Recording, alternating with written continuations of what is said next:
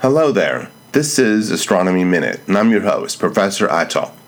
This episode is called, Why is the Webb Telescope Optimized to Observe Infrared Light? First, what is infrared light? Well, our theory of light says that sometimes it behaves like a wave.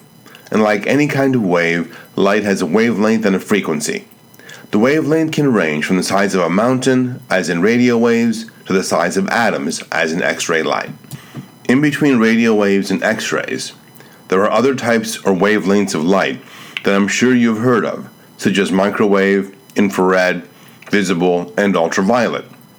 Obviously, our eyes are only sensitive to visible light, known by the famous mnemonic ROY-GBIV, Roy G. Biv, which stands for red, orange, yellow, green, blue, indigo, and violet. Now, between red light and microwave light is infrared light, with wavelengths between about 1 micron and 30 microns. In the episode entitled, What are the Main Science Goals of the Webb Telescope?, we described the 4 major science areas the Webb is designed to work on. They are broadly classified as other worlds, star life cycle, galaxies over time, and early universe.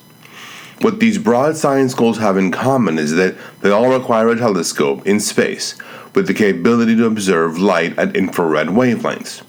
In a nutshell, finding exoplanets that might harbor life, studying stars and planets in the process of formation, learning more about how stars end their lives, and uncovering the first galaxies and studying how they change over time all require a telescope in space with the capability to observe light at infrared wavelengths.